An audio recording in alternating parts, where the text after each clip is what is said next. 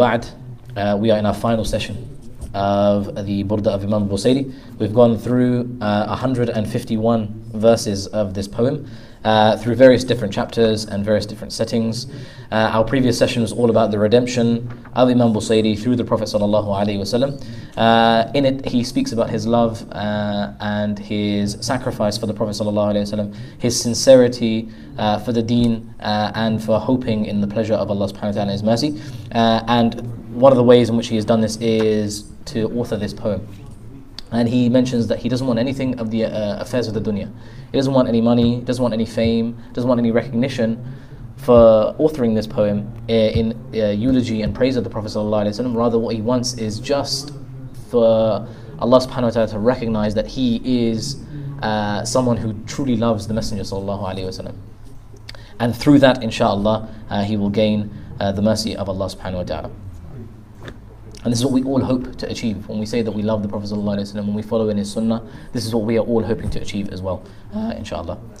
Now he goes on to the munajat, seeking Allah subhanahu wa ta'ala's forgiveness. And the munajat is what the maddahin, what the people who writ eulogies and praise and odes of the Prophet ﷺ, what they'd always do at the very end of their poem. They'd always bring a dua to Allah subhanahu wa ta'ala in various different forms.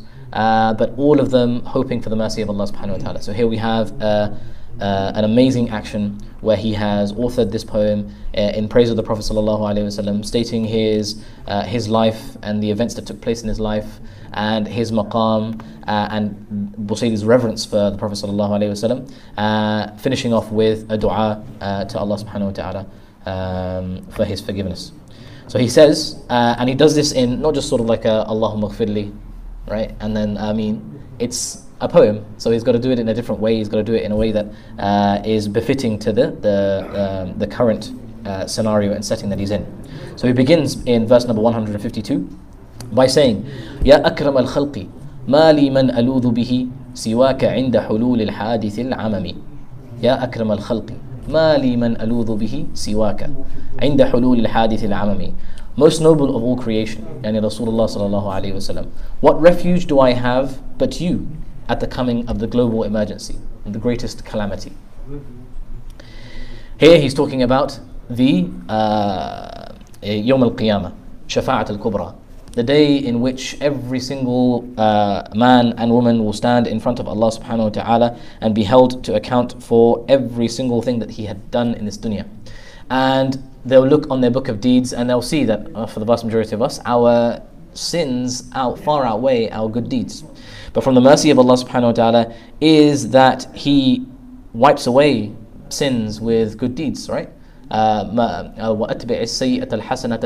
Prophet ﷺ, he said that whoever follows a bad deed with a good deed, that good deed wipes away that bad deed, and so on and so forth. But at the same time, there isn't a single human being on this earth, a single Muslim, that doesn't look upon his life that has passed except with an element of regret, except with an element of despair, except with an element of, would that I have gone back in time, I would have perhaps chosen different things and made different decisions. There is not a human being that doesn't feel that way. And one of the signs of a person that has pure contentment with what Allah subhanahu wa ta'ala has decreed is the person who looks back on his life and says, I would make exactly the same decisions again. Whether if Allah subhanahu wa ta'ala had reverted me back to my former self, every single scenario that came up in my life and the decisions that I made, I would still make the same decisions again, because this is the path that Allah subhanahu wa ta'ala had taken me on. And this is what Allah subhanahu wa ta'ala had decreed for me. In order to get to that space, in order to get to that mind frame, is quite an arduous task. But here, Imam Busayri is saying that who does he have other than the Prophet sallallahu alaihi wasallam at that time on Yawm al-Qiyamah. And what he is describing is a day in which obviously it's going to be a calamitous day for everybody. Things are going to be terrible in terms of their scenes and scenarios. The sun is going to be brought forth, people are going to be naked, the heat is going to be unbearable, people are going to be running around left, right and center, not knowing where to go and not knowing who to go to. There'll be bands of the disbelievers banding together, and there'll be bands of believers banding together. Those who are not a part of the believing crew would hope and wish that they are part of that crew, and those who are amongst them are in a space of serenity and calmness. There are those who are going to be shaded by the Arsh of Ar-Rahman on that day. No one knows who those people are going to be. Even those people who it is written for them, they don't know it's going to be them until it happens. So a very, very tumultuous day, a day of uncertainty, a day of great fear. يوم يفر المرء من أخيه وصاحبته وبنيه وفصيلته التي تؤويه, and so on and so forth. The day in which every single one of us would flee from the other. Right? Not because we're scared of each other, it's because I don't want you to come and try and get something from me, and I don't want to give you anything of my good deeds, and everybody's out for themselves. Nafsi, nafsi. So that's the day that Busayri is talking about. So it was almost as if he is speaking to the Prophet ﷺ directly and saying, Ya akram al-khalqi mali man aludhu bihi, recognizing his despair in his situation and thinking, Ya Rasulullah, who do I have other than you to save me from this particular day? And what he's referring to here is the Shafa'at al-Kubra, the intercession of the Prophet sallallahu alaihi wasallam. Because we know on that day what's going to happen is the Prophet sallallahu alaihi wasallam is going to make sujood. And he's going to make a long, long sujood. And it's a sujood that no one from the creation has ever made before. And he is going to praise Allah subhanahu wa ta'ala in that sujood for as long as he is there. And then it is going to be granted for him to rise from that sajda. And it is going to be said to him to ask whatever he wishes to ask, to intercede for whoever he wishes to intercede for, and whatever he wishes from Allah subhanahu wa ta'ala, Allah subhanahu wa ta'ala will give him. Sal tu'ta washfa' tushaffa'. Right? Ask and you'll be given, and seek intercession and I will intercede on your behalf or for you. So this is the maqam that Imam Busayri is describing here. He is picturing himself as in the category and in the group of those who are destined for Jahannam. And he knows that nothing is going to get him out of Jahannam except the intercession of the Prophet ﷺ. Now, does this mean that this is somehow disconnected from the mercy of Allah? It is only the Prophet ﷺ that can save him and not Allah? No. Because the only thing that is giving the Prophet ﷺ permission to make intercession is Allah himself. Right? مَنْ ذَا الَّذِي يَشْفَعُ عِنْدَهُ إِلَّا بِإِذْنِهِ. Who is there that can intercede with Allah subhanahu wa ta'ala except with his permission? So we know and understand from the Sharia that the Prophet ﷺ can't make this intercession except with the permission of Allah subhanahu wa ta'ala. Now the detractors of Busayri, rahmatullahi alayhi, they picked this verse and they have said that Imam Busayri has done a grave sin. Rather, he has committed shirk with Allah subhanahu wa ta'ala by saying this. Why? Because he is giving the Prophet sallallahu alaihi wasallam power that only Allah subhanahu wa ta'ala has, which is salvation yawm al-qiyamah. Right?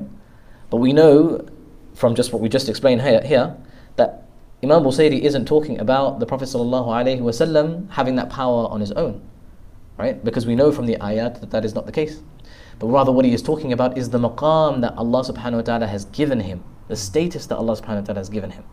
Right? That is what he is talking about. And that, for anybody that receives that status, that maqam is worthy of praise, worthy of eulogizing, is worthy of respect and honor. Right? لِتُعَزِّرُوهُ وَتُوَقِّرُوهُ وَتُسَبِّحُوهُ بُكْرَةً وَأَصِيلًا. This is what we are commanded to do. Right? It is worthy of praise. Then that's why we say sallallahu alayhi wa sallam, because of that maqam that he has and because of that maqam that Allah subhanahu wa ta'ala has given him.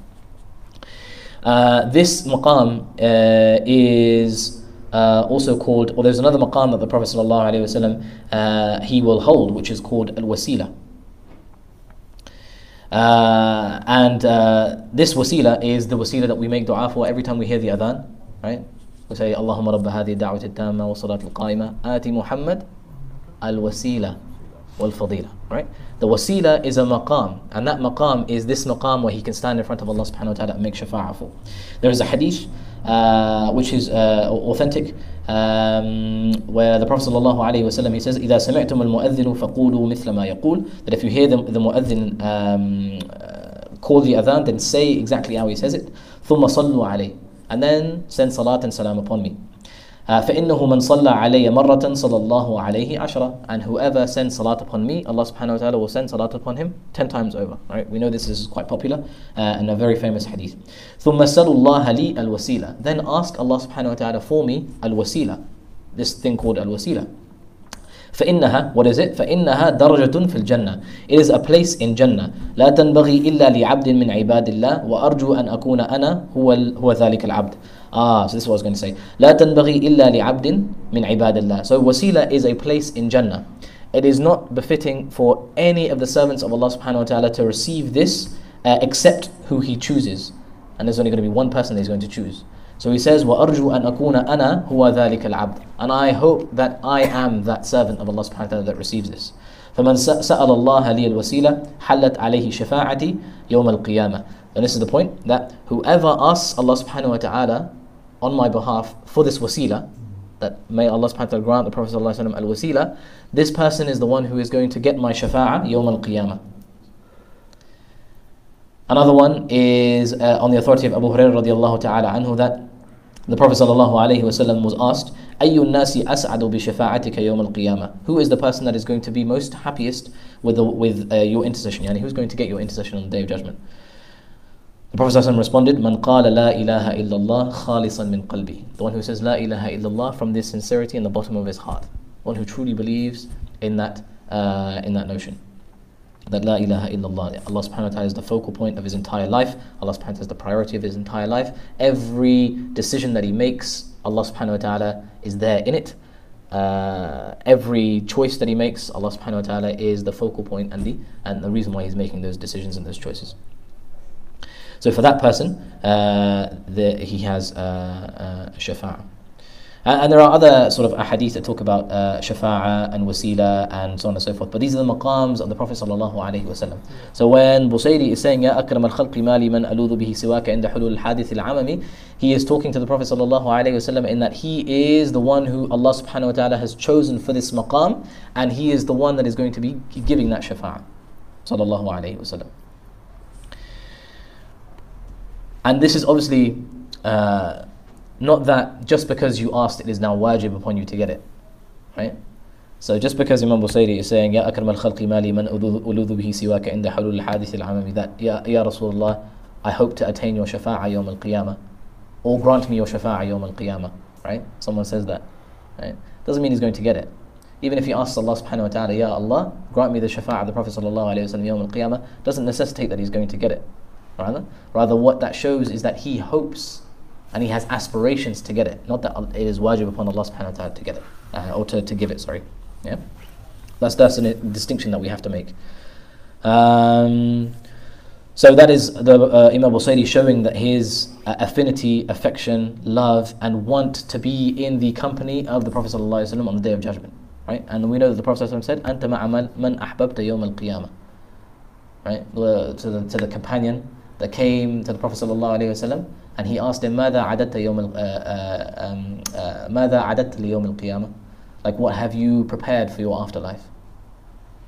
And he responded that ما عددت كثير الصلاة ولا الصوم, that I haven't prepared a lot of prayer or fasting, لكن أحب الله ورسوله. But what I do know is that I love Allah and His Messenger. So the Prophet ﷺ turned to him and he said to him, أنت مع من أحببت يوم القيامة. You are with those that you love on the Day of Judgment. So this is Imam Busayri showing his love, his affinity, his affection to the Prophet ﷺ, hoping that he's going to be in that party that is going to get the shafa'ah on that day. Then he goes on to say, وَلَنْ يَضِيقَ رَسُولَ اللَّهِ جَاهُكَ بِي إِذَا الْكَرِيمُ تَحَلَّى أو تَجَلَّى بِاسْمِ مُنْتَقِمِ. O Messenger of Allah, your rank won't shrink from me when the generous manifests his punishing quality. So he's calling the Messenger sallallahu alaihi wasallam again, as if he's speaking to him.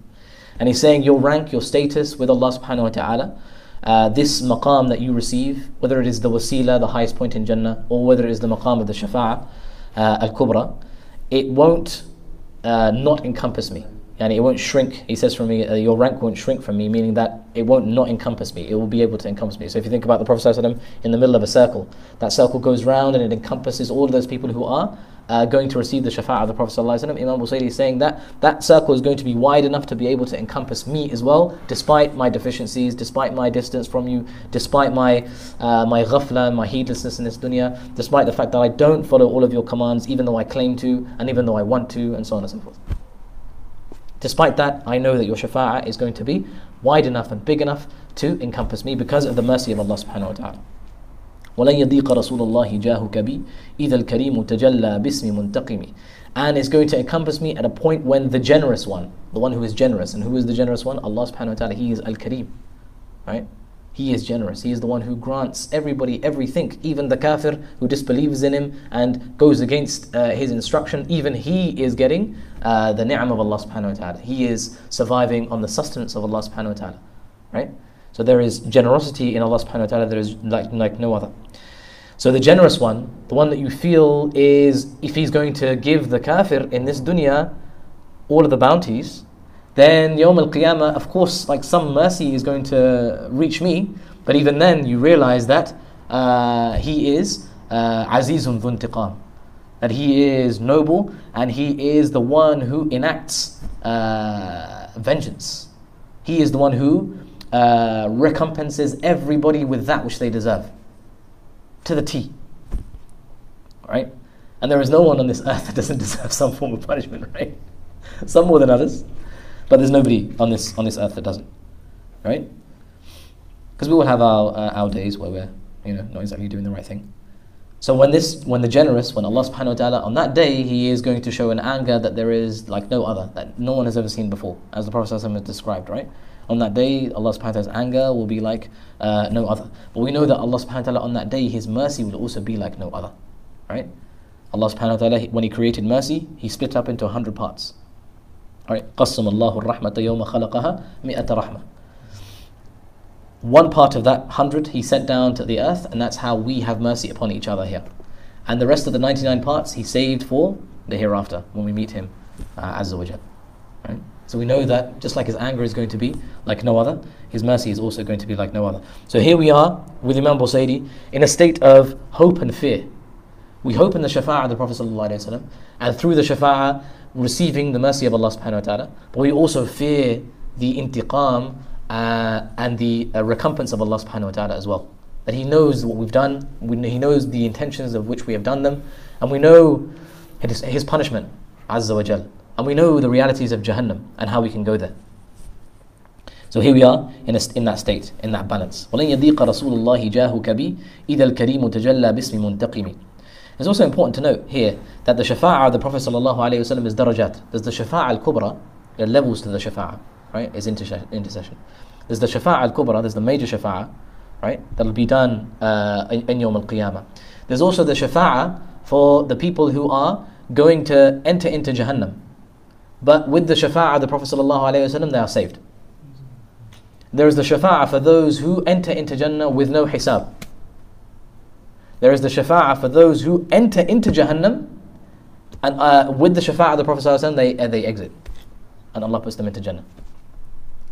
There is the shafa'ah of the Prophet ﷺ for those who are in Jahannam, but they get a lighter punishment in the upper levels of Jahannam as opposed to the lower levels, right? Just like Abu Talib, the hadith of Abu Talib, where his punishment is going to be lighter as a result of the intercession of the Prophet ﷺ. There is intercession for the people of Jannah, who are in a low level of Jannah, and through the intercession of the Prophet ﷺ, they get a higher place in Jannah. They get more reward, they get more closer to Allah subhanahu wa ta'ala in Jannah. Right?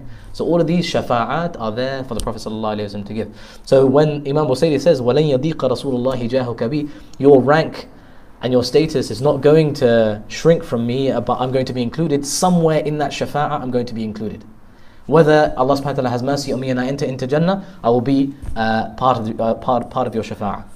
Whether Allah subhanahu wa ta'ala doesn't have that mercy on me and I end up going into Jahannam, inshallah I still hope for your shafa'ah that I will be taken out. And if I am destined for that, inshallah I will be part of the shafa'ah that saves me from Jahannam even though I'm destined for it. Right? This is what Imam Busayri rahimahullah is alluding to. And in that we can tell that there is no لا غضاضة فيه. There's no problem with what he's saying, there's no issue with what he's saying at all. Then he goes on to say in verse number 154, فَإِنَّ مِن جُودِكَ الدُّنْيَا وَضَرَّتَهَا وَمِنْ عُلُومِكَ عِلْمَ اللَّوْحِ وَالْقَلَمِ.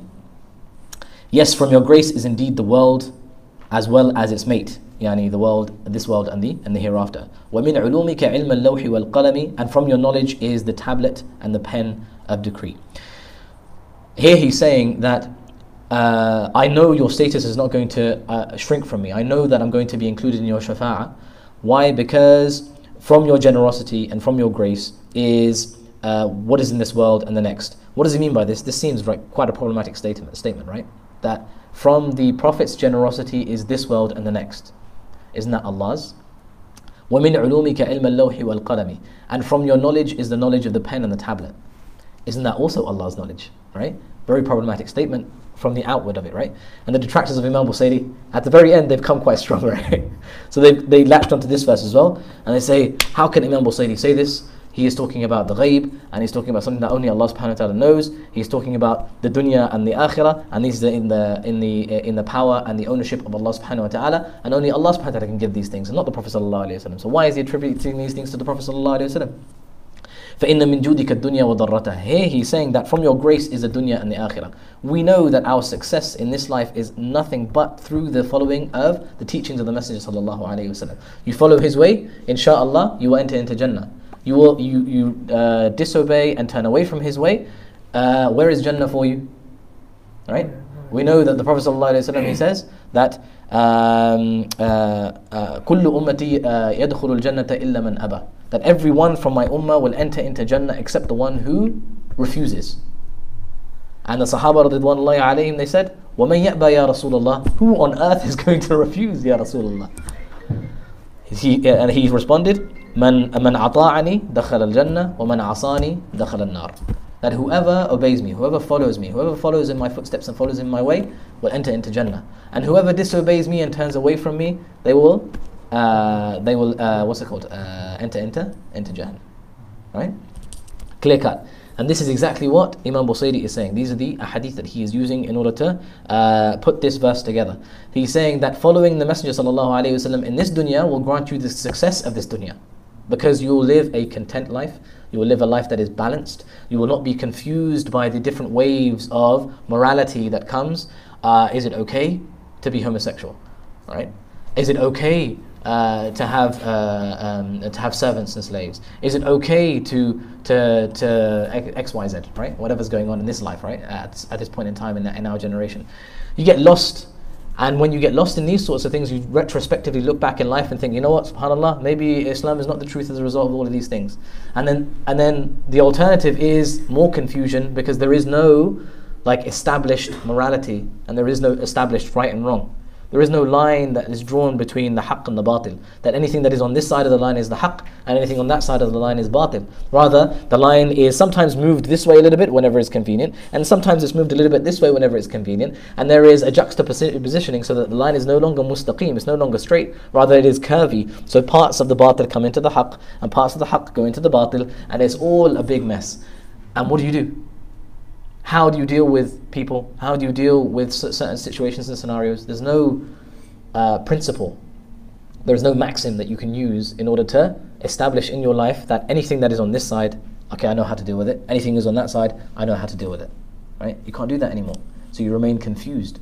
And there is no alternative. It's not like, okay, fine, I relinquish Islam and the Siratul Mustaqim, and I am replaced, and it's replaced with something that is even better. No, it's just replaced with even more confusion, depression, anxiety, tablets, and suicide. Right? That's the ultimate what happens. That, and you're left on your own in society, isolated, different, right? You don't fit in anywhere with anybody, right? And you always feel like victimized. You're easily taken advantage of. You're now a commodity that has to buy things in order to feel like they're worth something. You know what I mean? This is the kind of direction that we're heading in society now, right? And that's all as a result of us, all as a result of us turning away from the sunnah of the Messenger sallallahu alaihi wasallam, right? Turning away from the furqan, the criterion in which we are able to judge what is right and wrong. That's not to say that we are intolerant, and that's not to say that we are brash and we're harsh with everything that goes against the teachings of the Prophet ﷺ. No, because even the Prophet ﷺ himself, with the kuffar, with those who waged war against him, he was merciful towards. أخٌ كريم وابن أخٍ كريم اذهبوا فأنتم الطلقاء. Right? The day of Mecca, he had at his mercy the necks of all of those who opposed him, who had killed his companions, killed his family members, dismembered their bodies. اذهبوا فأنتم الطلقاء. Go. You guys are free. That is the mercy of the Prophet ﷺ. So we know that just because they oppose us doesn't necessarily mean that we are harsh and brash against them. No, It just means that that is on the side of batil. And we don't agree with that. And we don't encourage that. Rather, we call to the side that is the haqq. That is what we do. And we do it in the best of ways. أُدْعُوا إِلَى سَبِيلِ رَبِّكَ بِالْحِكْمَةِ وَالْمَوْعِظَةِ الْحَسَنَةِ وَجَادِلْهُمْ بِالَّتِي هِيَ أَحْسَنُ. Right? The best of ways, with wisdom and with common sense. So here he's saying, فَإِنَّ مِن جُودِكَ الدُّنْيَا. So we understand how the generosity and the grace of the Prophet ﷺ is in this dunya. Following his way is success, contentment, serenity, unity, love and affection for one another despite our differences. Right? وَضَرَّتَهَا, and its mate. Your darra, in the Arabic language, is usually and quite commonly used for your second, third and fourth wife. That's your darra, right? Why? Because it is similar in nature and something that you hope for as well. In that they are both creations of Allah subhanahu wa ta'ala, right? But sometimes there can be opposites. So sometimes with one wife, mashallah, it's very fun. And other times it's very, not so fun. And you get on each other's nerves, so you have that fight and that you sort of couples domestics. And then you go to the other one, mashallah, and whilst this one's, breathing down your neck with all sorts of problems, you go to the other one and it's all, fun and joy. And that's the darra, right? So you get one side, you get one aspect, and another side, you get another aspect. None of us here have second wives, so I'm just, straight over our heads. Yeah. From the sunnah of the Messenger sallallahu alayhi wa sallam, at-ta'addud. And I hope any sisters watching or listening, don't get upset about that, as is usually the case, that when you mention the second wife, it's like, huh? You don't love me? No, inshallah, our love is, very extensive and can extend to others also, inshallah. Allah musta'an. Very, very, very difficult topic, but not so difficult at the same time, depending on your audience, right? So, فَإِنَّ مِن جُودِكَ الدُّنْيَا وَضَرَّتَهَا. So the darra, whilst it means like second, third, fourth wife, what it means is the akhirah. The dunya, the darra of the dunya is the akhirah, yani the opposite and its partner is the akhirah. So what is the grace of the Prophet ﷺ in the akhirah? Exactly what we have just explained with regards to the shafa'ah of the Prophet ﷺ, the wasila, the maqam, the fact that we are saved through the shafa'ah of the Prophet ﷺ yawm al-qiyamah. We are going to go to every one of the anbiya alayhim salam, and we're going to ask them, Ya Adam, anta awwal man khalaq Allah. Like you are the first that Allah subhanahu wa ta'ala created. Khalaqaka Allahu biyadih. Allah subhanahu wa ta'ala has created you in His own fashion, right? So intercede for us on this day that we may be saved. And he says, no, don't come to me, and go to Nuh alayhi salam. He's the first messenger. So we go to Nuh alayhi salam, we ask him, Ya Nuh, you were the one who was saved from the deluge, and you were the first of the messengers sent by Allah, so intercede on our behalf. And he said, no, I can't do it, go to somebody else. And we'll go to Ibrahim, we'll go to Musa, we'll go to Isa, and then we'll finally get to the Prophet sallallahu alayhi wasallam. What makes me question, right, this particular hadith, right, not question, but wonder about this, is that, is it such that on that day it's going to be so crazy that we're not even going to think to go to the Prophet ﷺ first? Right? We're going to be running around like headless chickens looking for someone to intercede on our behalf, that we're going to go to everybody else but the Prophet ﷺ, right? That's how crazy it's going to be that day. So we finally get to the Prophet ﷺ, and it is he, ana laha. Wa alaykum as-salam wa rahmatullahi wa barakatuh. Ana laha. I am the one who's going to do this. Yes, this is chosen for me. But despite that, all of the ahadith that talk about this, talk about it in a way that the Prophet ﷺ hopes to be that one that does it. Whenever he talks about the maqam of shafa'ah, the maqam of wasila, he's always hoping that inshallah I will be able to do that. Inshallah I will be the one that does that. Right? I will be the one that is granted al-wasila. That is from the tamam al-tawadu', like the humility of the Prophet ﷺ. That even though we know and he knows that is destined for him, sallallahu alayhi wasallam, he still says, inshallah, that's going to be me. Teaching us that our final abode and our reckoning isn't certain. You may be Muslim today, you may have iman today, but Allah subhanahu wa ta'ala only knows what is going to happen to you tomorrow. The kafir across the road, he may have disbelief in his heart now. He may not believe in Allah or His Messenger right now, sallallahu alayhi wasallam, but tomorrow you have no idea what's going to happen. His end, you have no idea what's going to happen. And this is what keeps us as Muslims humble. We have to recognize this, man, that we don't know our end. And we can't be proud that, I've got Islam, so I'm somehow better than everybody else. That's not the case. You have Islam, and that is a blessing from Allah subhanahu wa ta'ala. And you should give thanks and shukr for that blessing. But that doesn't mean that you are better than somebody else, because your life hasn't ended yet. Your reckoning hasn't come yet. Your hisab hasn't come yet. You don't know the outcome. Right? You don't know how sincere you've been either. Right? It may be that you profess something that is not actually in your heart. And then you get to Yawm al-Qiyamah, فَجَعَلْنَاهُ هَبَاءً مَنْثُورًا. All of your actions are just dust in the wind. Right? Allah understand. Allah protect us. So, فَإِنَّ مِن جُودِكَ الدُّنْيَا وَضَرَّتَهَا. Let's get back to the verse. So we can recognize now the grace of the Prophet ﷺ in this dunya, and we recognize the grace of the Prophet ﷺ in the akhirah. That's clear, right? So there's nothing wrong with the shatr al-awwal, with the first half of this bayt. Let's go to the second half of the bayt, the second half of the verse. وَمِنْ عُلُومِكَ عِلْمَ اللَّوْحِ وَالْقَلَمِ. This is what the detractors of Imam Busayri have sort of clung onto. That he says, rahimahullah, that from the knowledge of the Prophet sallallahu alaihi wasallam is the knowledge of the tablet and the pen, meaning al-lawh al-mahfuz. Right? Now, from the outward, problematic statement. How can the Prophet sallallahu alaihi wasallam know the lawh al-mahfuz? Right? And they associate kufr with this statement. Right? Because there are many ahadith that talk about the ghaib of Allah subhanahu wa ta'ala, and many ayat of the Quran that talk about the ghaib of Allah subhanahu wa ta'ala. That the Prophet doesn't know the ghaib, right? لو كنت أعلم الغيب لاستكثرت من الخير. That if I knew the unseen, if I knew the ghaib, then I would have, got myself into a very, very good position, and all of the affairs of the dunya and all of the riches of the dunya would have been mine, and I would have made all the correct decisions and wouldn't have gone down any sort of wrong path.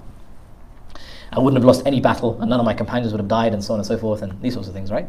That's the knowledge of the ghaib. So if the Prophet doesn't know the knowledge of the ghaib, and it's stated in the ayah, then how can he say وَمِنْ عُلُومِكَ عِلْمَ اللَّوْحِ وَالْقَلَمِ? So in order to understand this statement, we have to understand what is the lawh al-mahfuz. What is it first? Now the lawh al-mahfuz is only mentioned once in the Quran. Only mentioned one time in the Quran. Anybody hazard a guess as to where it's mentioned?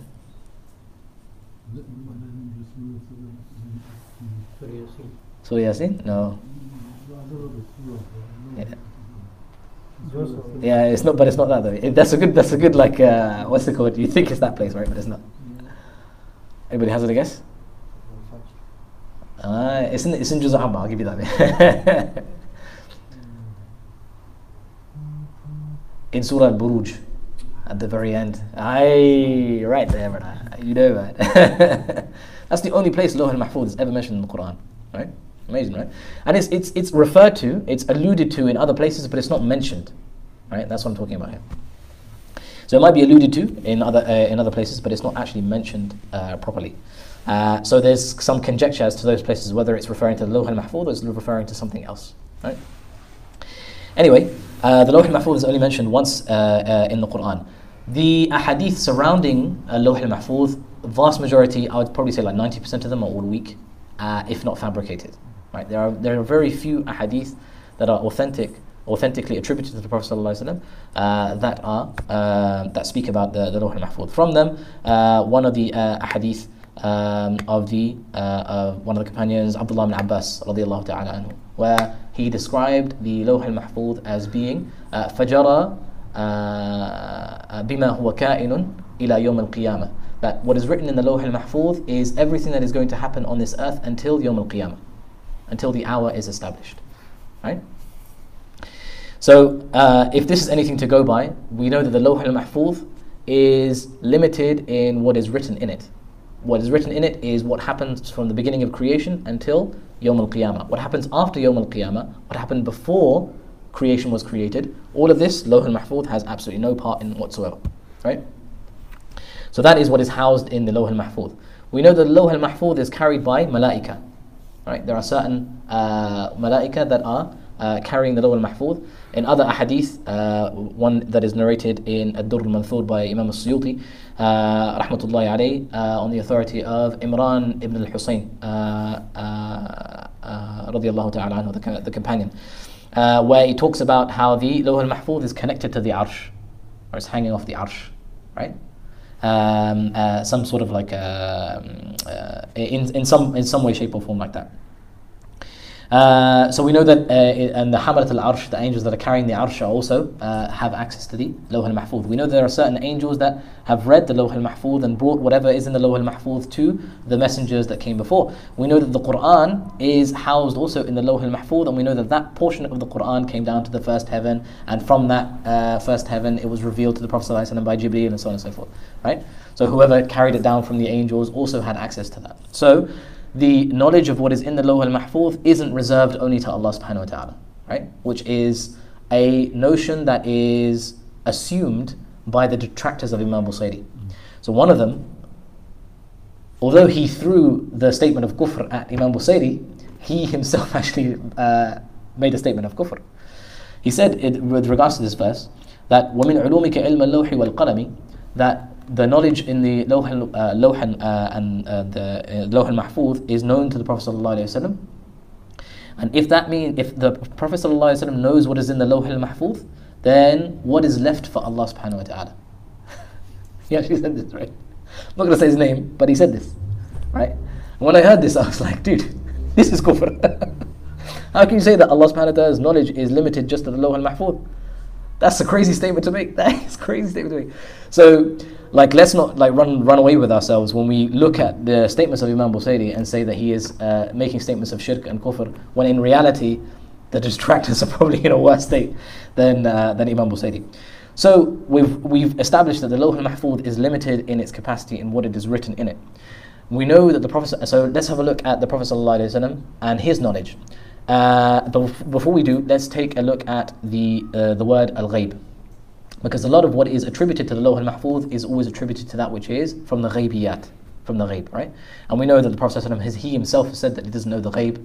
There are ayat in the Quran that talk about how the Prophet ﷺ doesn't know the ghaib, but there are also ayat in the Quran that talk about certain messengers knowing the ghaib as well, right? So how do we compare between the two, or how do we bring these two sort of understandings or concepts together? Where on the one hand, the Prophet ﷺ is saying, or Allah subhanahu wa ta'ala is saying on the tongue of the Prophet ﷺ that he doesn't know the ghaib. And in other ayat, he's talking about عَالِمُ الْغَيْبِ فَلَا يُظْهِرُ عَلَى غَيْبِهِ أَحَدًا إِلَّا مَنِ ارْتَضَى مِنْ رَسُولٍ فَإِنَّهُ يَسْلُكُ مِنْ بَيْنِ يَدَيْهِ وَمِنْ خَلْفِهِ رَصَدًا. That except that he is the knower of the unseen, and no one is able to come to terms or come to know the unseen except from the messengers that he is pleased with, that he wishes for them to receive the unseen, right? So here we have no one knows the unseen, and here we have Allah subhanahu wa ta'ala allowing certain messengers to know the unseen. How do we bring those two things together? So we know that the unseen is something that is vast, and the ghaib is something that is like, with Allah subhanahu wa ta'ala, and the extent of it nobody knows, because nobody knows what it actually is, right? One way that we can conceptualize it, and it is a very sort of mediocre way, is that Allah subhanahu wa ta'ala, he knows what is, he knows what was, and he knows what's going to be. He also knows what wasn't, and he knows what, if it was going to be, how it would be, and how it wouldn't be if it was to be, right? And that's the famous, that famous like statement that the Azahid always say as well, right? So that's like a conceptualization of the ghaib. Obviously that's a very, very mediocre, very, very simple like conceptualization of it, but it kind of gives you like the vastness of what the ghaib is. So if the Prophet ﷺ is to, or even any other messenger is to know part of that ghaib, then it is that part that Allah subhanahu wa ta'ala, he himself shows him. There's conjecture about what, there are certain elements of the ghaib that only Allah subhanahu wa ta'ala can know, and no one else can know, not even his messengers can know. And from that is the 5 things that are mentioned in the ayah. وَمَا تَدْرِي نَفْسٌ مَا تَكْسِبُ غَدًا وَمَا تَدْرِي نَفْسٌ بِأَيِّ أَرْضٍ تَمُوتُ, and the other things that he mentions in the ayah, which is you don't know when you're going to die, you don't know where you're going to, the place that you're going to die in, you don't know what's going to happen to you tomorrow in terms of your rizq and what you're going to acquire, and so on and so forth. So these are sort of like the small details that other people may know, but again, that's just conjecture.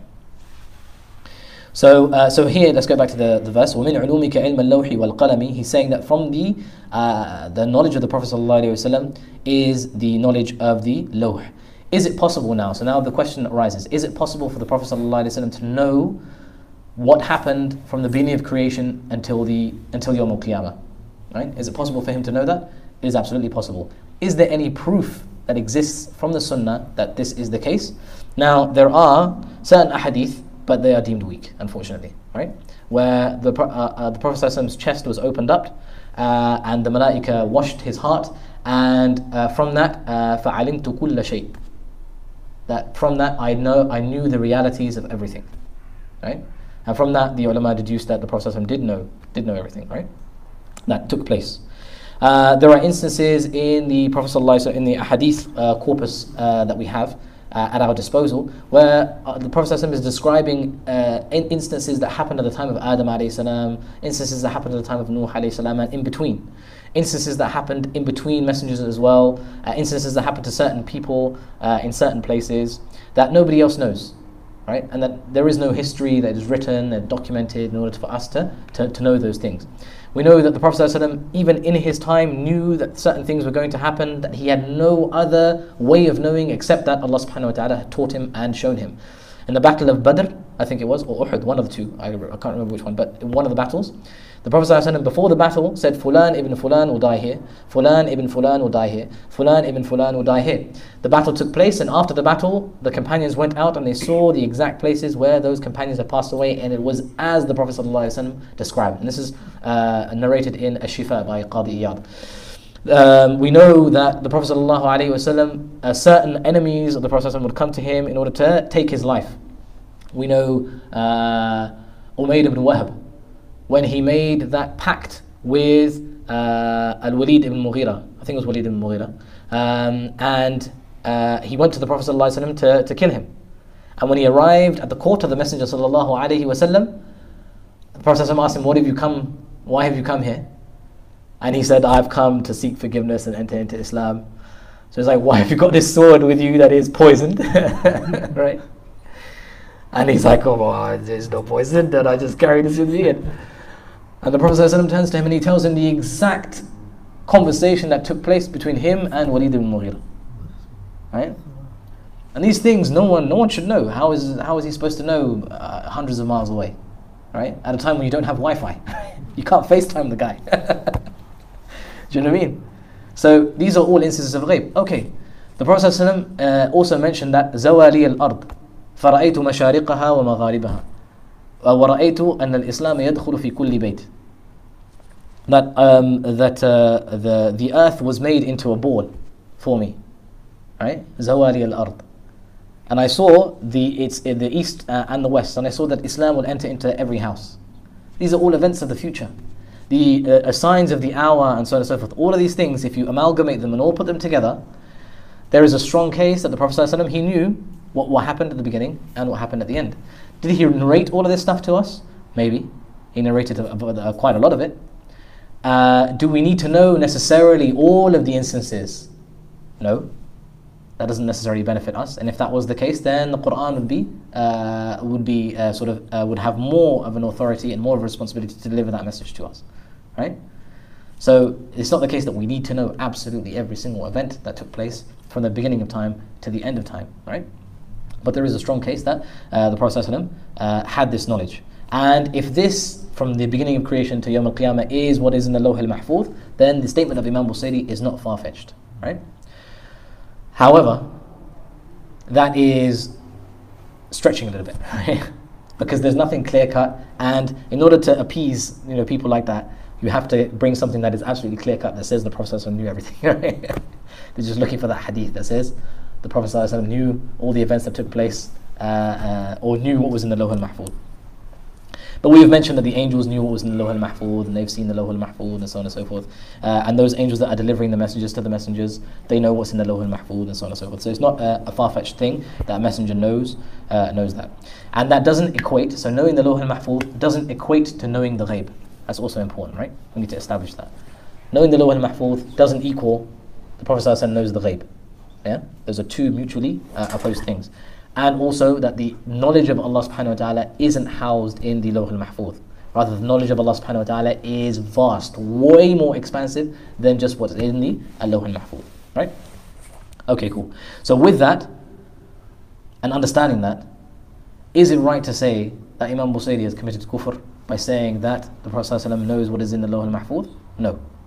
The worst thing that you can say, and the absolute worst thing that you can say, is that Imam Busayri may have exaggerated the knowledge of the Prophet ﷺ. If you are of those who is not convinced that the Prophet ﷺ knew what happened from the beginning to the end, despite all the ahadith that kind of sort of point towards that. If you're not convinced by that, and you don't have to be convinced by that, not a problem, then the worst thing that you can say that he exaggerated the ilm of the Prophet ﷺ a little bit, despite having the the nusus at his disposal to be able to do that. Right? He's perfectly within his rights to do that. But you cannot say, in any circumstance whatsoever, that this statement is a statement of kufr. And you certainly cannot say that the ilm of Allah subhanahu wa ta'ala is limited to the Lawh al-Mahfuz and you yourself commit kufr by saying that. Allah al-Musta'an. Okay? فَإِنَّ مِنْ جُودِكَ الدُّنْيَا وَضَرَّتَهَا وَمِنْ عُلُومِكَ عِلْمَ اللَّوْهِ وَالْقَلَمِ. So we've stuck on these three verses just because the detractors of Imam Busayri have spoken a lot about this, and whenever you read an excerpt about the Burda online, it'll usually be about these verses and about how terrible they are and about how terrible the rest of the poem must be because of these verses, right? So if we clarify this, and we've clarified them, then inshallah, anybody that does have any doubts about the rest of the poem, those doubts will be alleviated. Then he goes on to say, يَا نَفْسُ لَا تَقْنَطِي مِنْ زَلَّةٍ عَظُمَتْ إِنَّ الْكَبَائِرَ فِي الْغُفْرَانِ كَاللَّمَمِ. O soul, despair not because of a mistake that is grave. Enormities are like slips compared to his clemency. Slips like trips or falls, right? They're compared to his Azza wa Jal, his clemency, his mercy.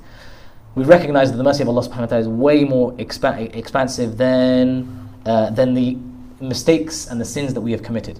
We know that any mistake that we have made, any sin that we have made, we know that it is in Allah subhanahu wa ta'ala's capacity to forgive.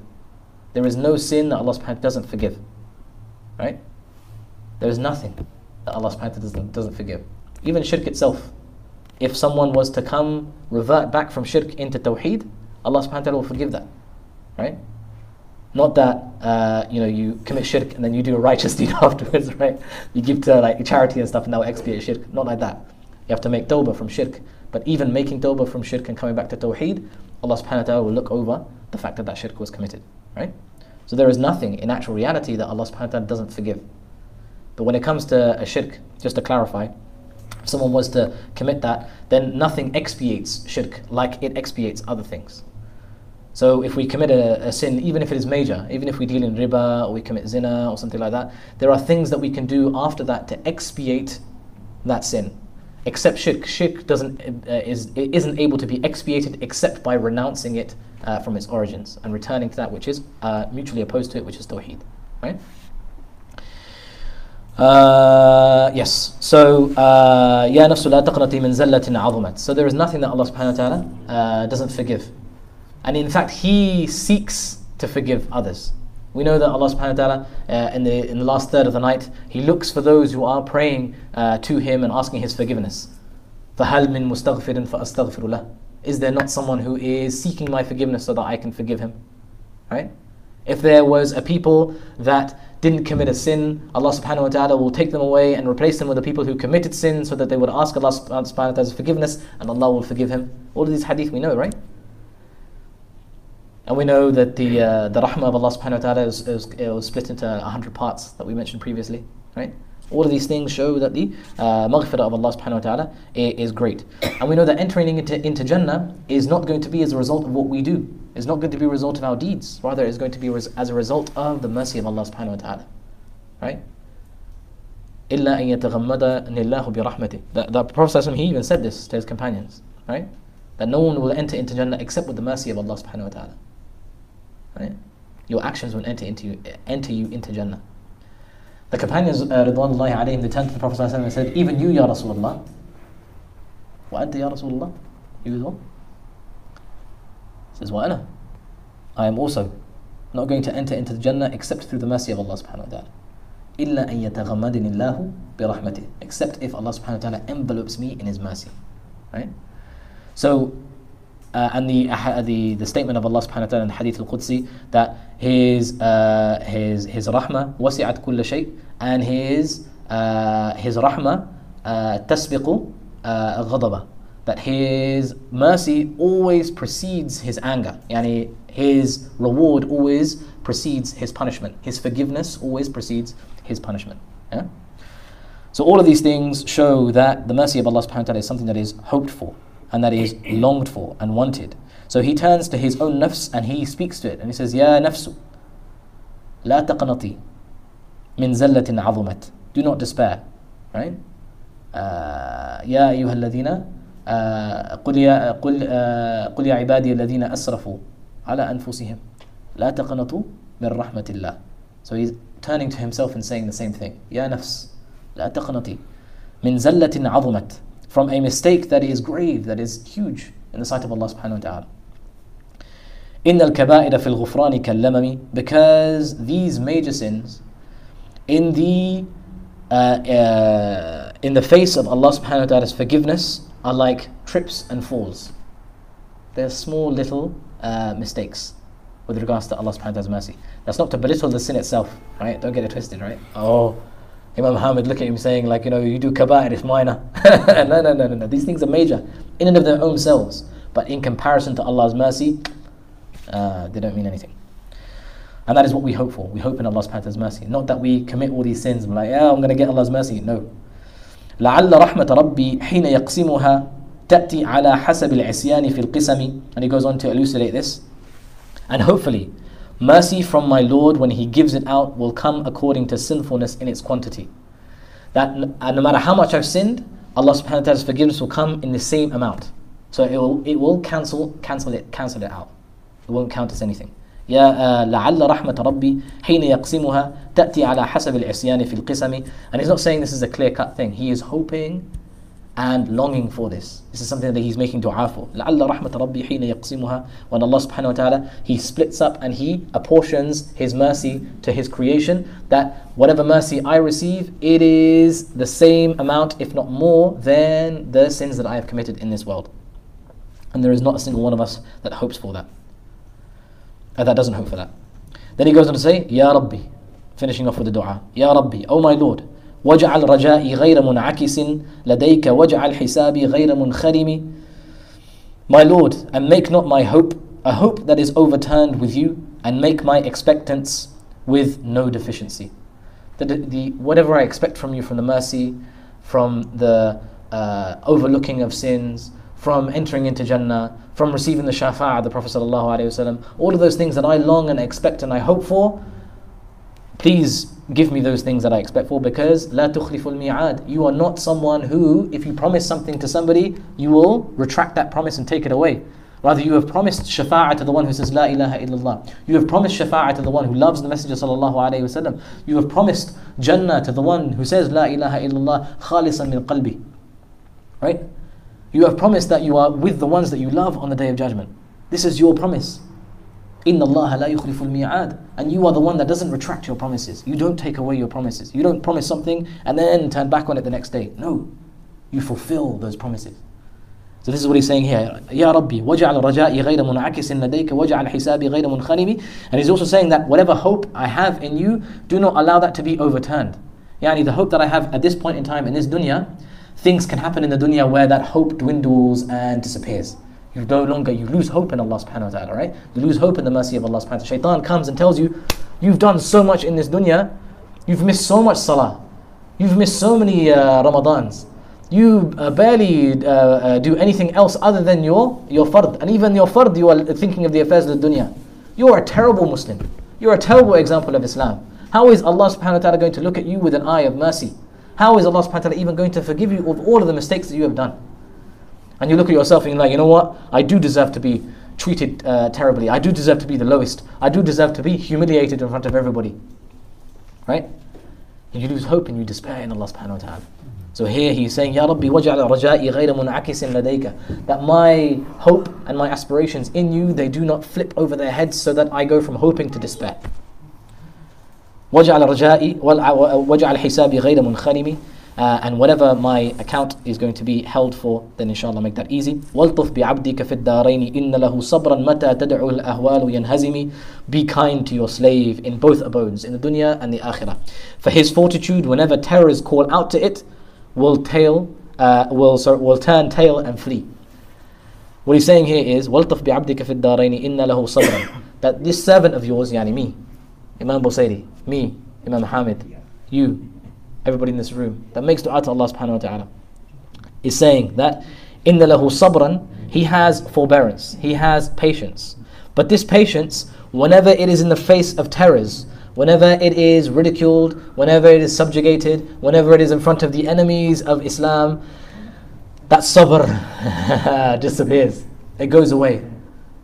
It is no longer there. It is no longer that strong, I am proud to be Muslim, I am proud of my iman, I'm going to do tahajjud and I'm going to work hard for my Islam. There is that despair, there is that, my a'mal, they don't mean anything because I'm destined for Jahannam, or I feel that I'm destined for Jahannam. So whenever terrors call out to it, whenever it is in the face of extreme difficulty, that sabr wanes and disappears.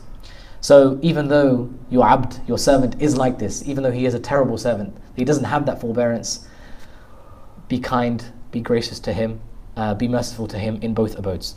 وَأْذَنْ لِصُحْبِ صَلَاةٍ مِنْكَ دَائِمَةٍ عَلَى النَّبِيِّ بِمُنْهَلٍ وَمُنْسَجِمٍ. Then he closes off with the last two verses, saying, let clouds of blessing from you, unending, rain down upon the Prophet ﷺ with pouring rain heavily and steadily, meaning it comes down and it continues to come down. So send salat and salam upon the Prophet ﷺ copiously and continuously. How continuous? ما رنحت عذبات الباني ريح صبا وأطرب العيسى حاد العيسي بالنغم. For longer than willow branches by the east wind are swayed. So as long as the wind sways the trees, and camel drivers excite the camels with melody, and as long as there are people traveling, people going from one place to another, either on caravans, either on camels. So the أطرب العيسى, so the tarab is when the Arabs would go out traveling, right? And they'll be on camel, on the backs of camels, and there'll be someone singing to those camels so that they would ride in a melodious way and a rhythm, and they won't get tired very easily, right? And there'll be some sort of enjoyment on the journey. So as long as this is going on, meaning that as long as there are people who are traveling, as long as there is a journey going from A to B, then let salat and salam go upon the Prophet ﷺ. As long as there is wind in the air, blowing the trees, and as long as there are people to travel from one place to another, let there be salat and salam upon the Prophet ﷺ, yani da'iman wa abadan. And that's how we close the Burda of Imam al-Busayri, rahmatullahi alayhi. There is an epilogue of roughly about 10 odd verses where he sort of goes on to send sort of ridwan upon the Sahaba, ridwanullahi alayhim, and other things. But these aren't actually from the poem of Busayri, these were added later, so we will overlook them, inshaAllah ta'ala. May Allah subhanahu wa ta'ala grant us the ability, the acceptance of all of the things that we have done over these past, I don't know how many weeks. We ask Allah subhanahu wa ta'ala to grant us the benefit from the Burda of Imam Busayri, to love the Messenger sallallahu alayhi wa sallam as is described through this Burda. We ask Allah subhanahu wa ta'ala to grant us his shafa'ah yawm al-qiyamah. We ask Allah subhanahu wa ta'ala to grant us the tawfiq to be able to follow in the footsteps of the Messenger sallallahu alayhi wa sallam, and to be raised with him in his noble company and the company of the companions and all those who loved him yawm al-qiyamah. Ameen, ameen. Allahumma allimna ma yanfa'una wanfa'na bima 'allamtana wa zidna ilma. Allahumma ati nufusana taqwaha wa zakkiha anta khayru man zakkaha anta waliyuha wa mawlaha. Wa sallallahu ala sayyidina Muhammadin wa ala alihi wa sahbihi wa sallim. Subhanaka Allahumma bihamdik, nashhadu an la ilaha illa anta, nastaghfiruka wa natubu ilayk. Bismillahir rahmanir rahim. Wal 'asr, innal insana lafi khusr illa alladhina amanu wa 'amilu الصالحات وتواصوا بالحق وتواصوا بالصبر. آمين يا رب العالمين. بارك الله فيكم. جزاكم الله خيرا.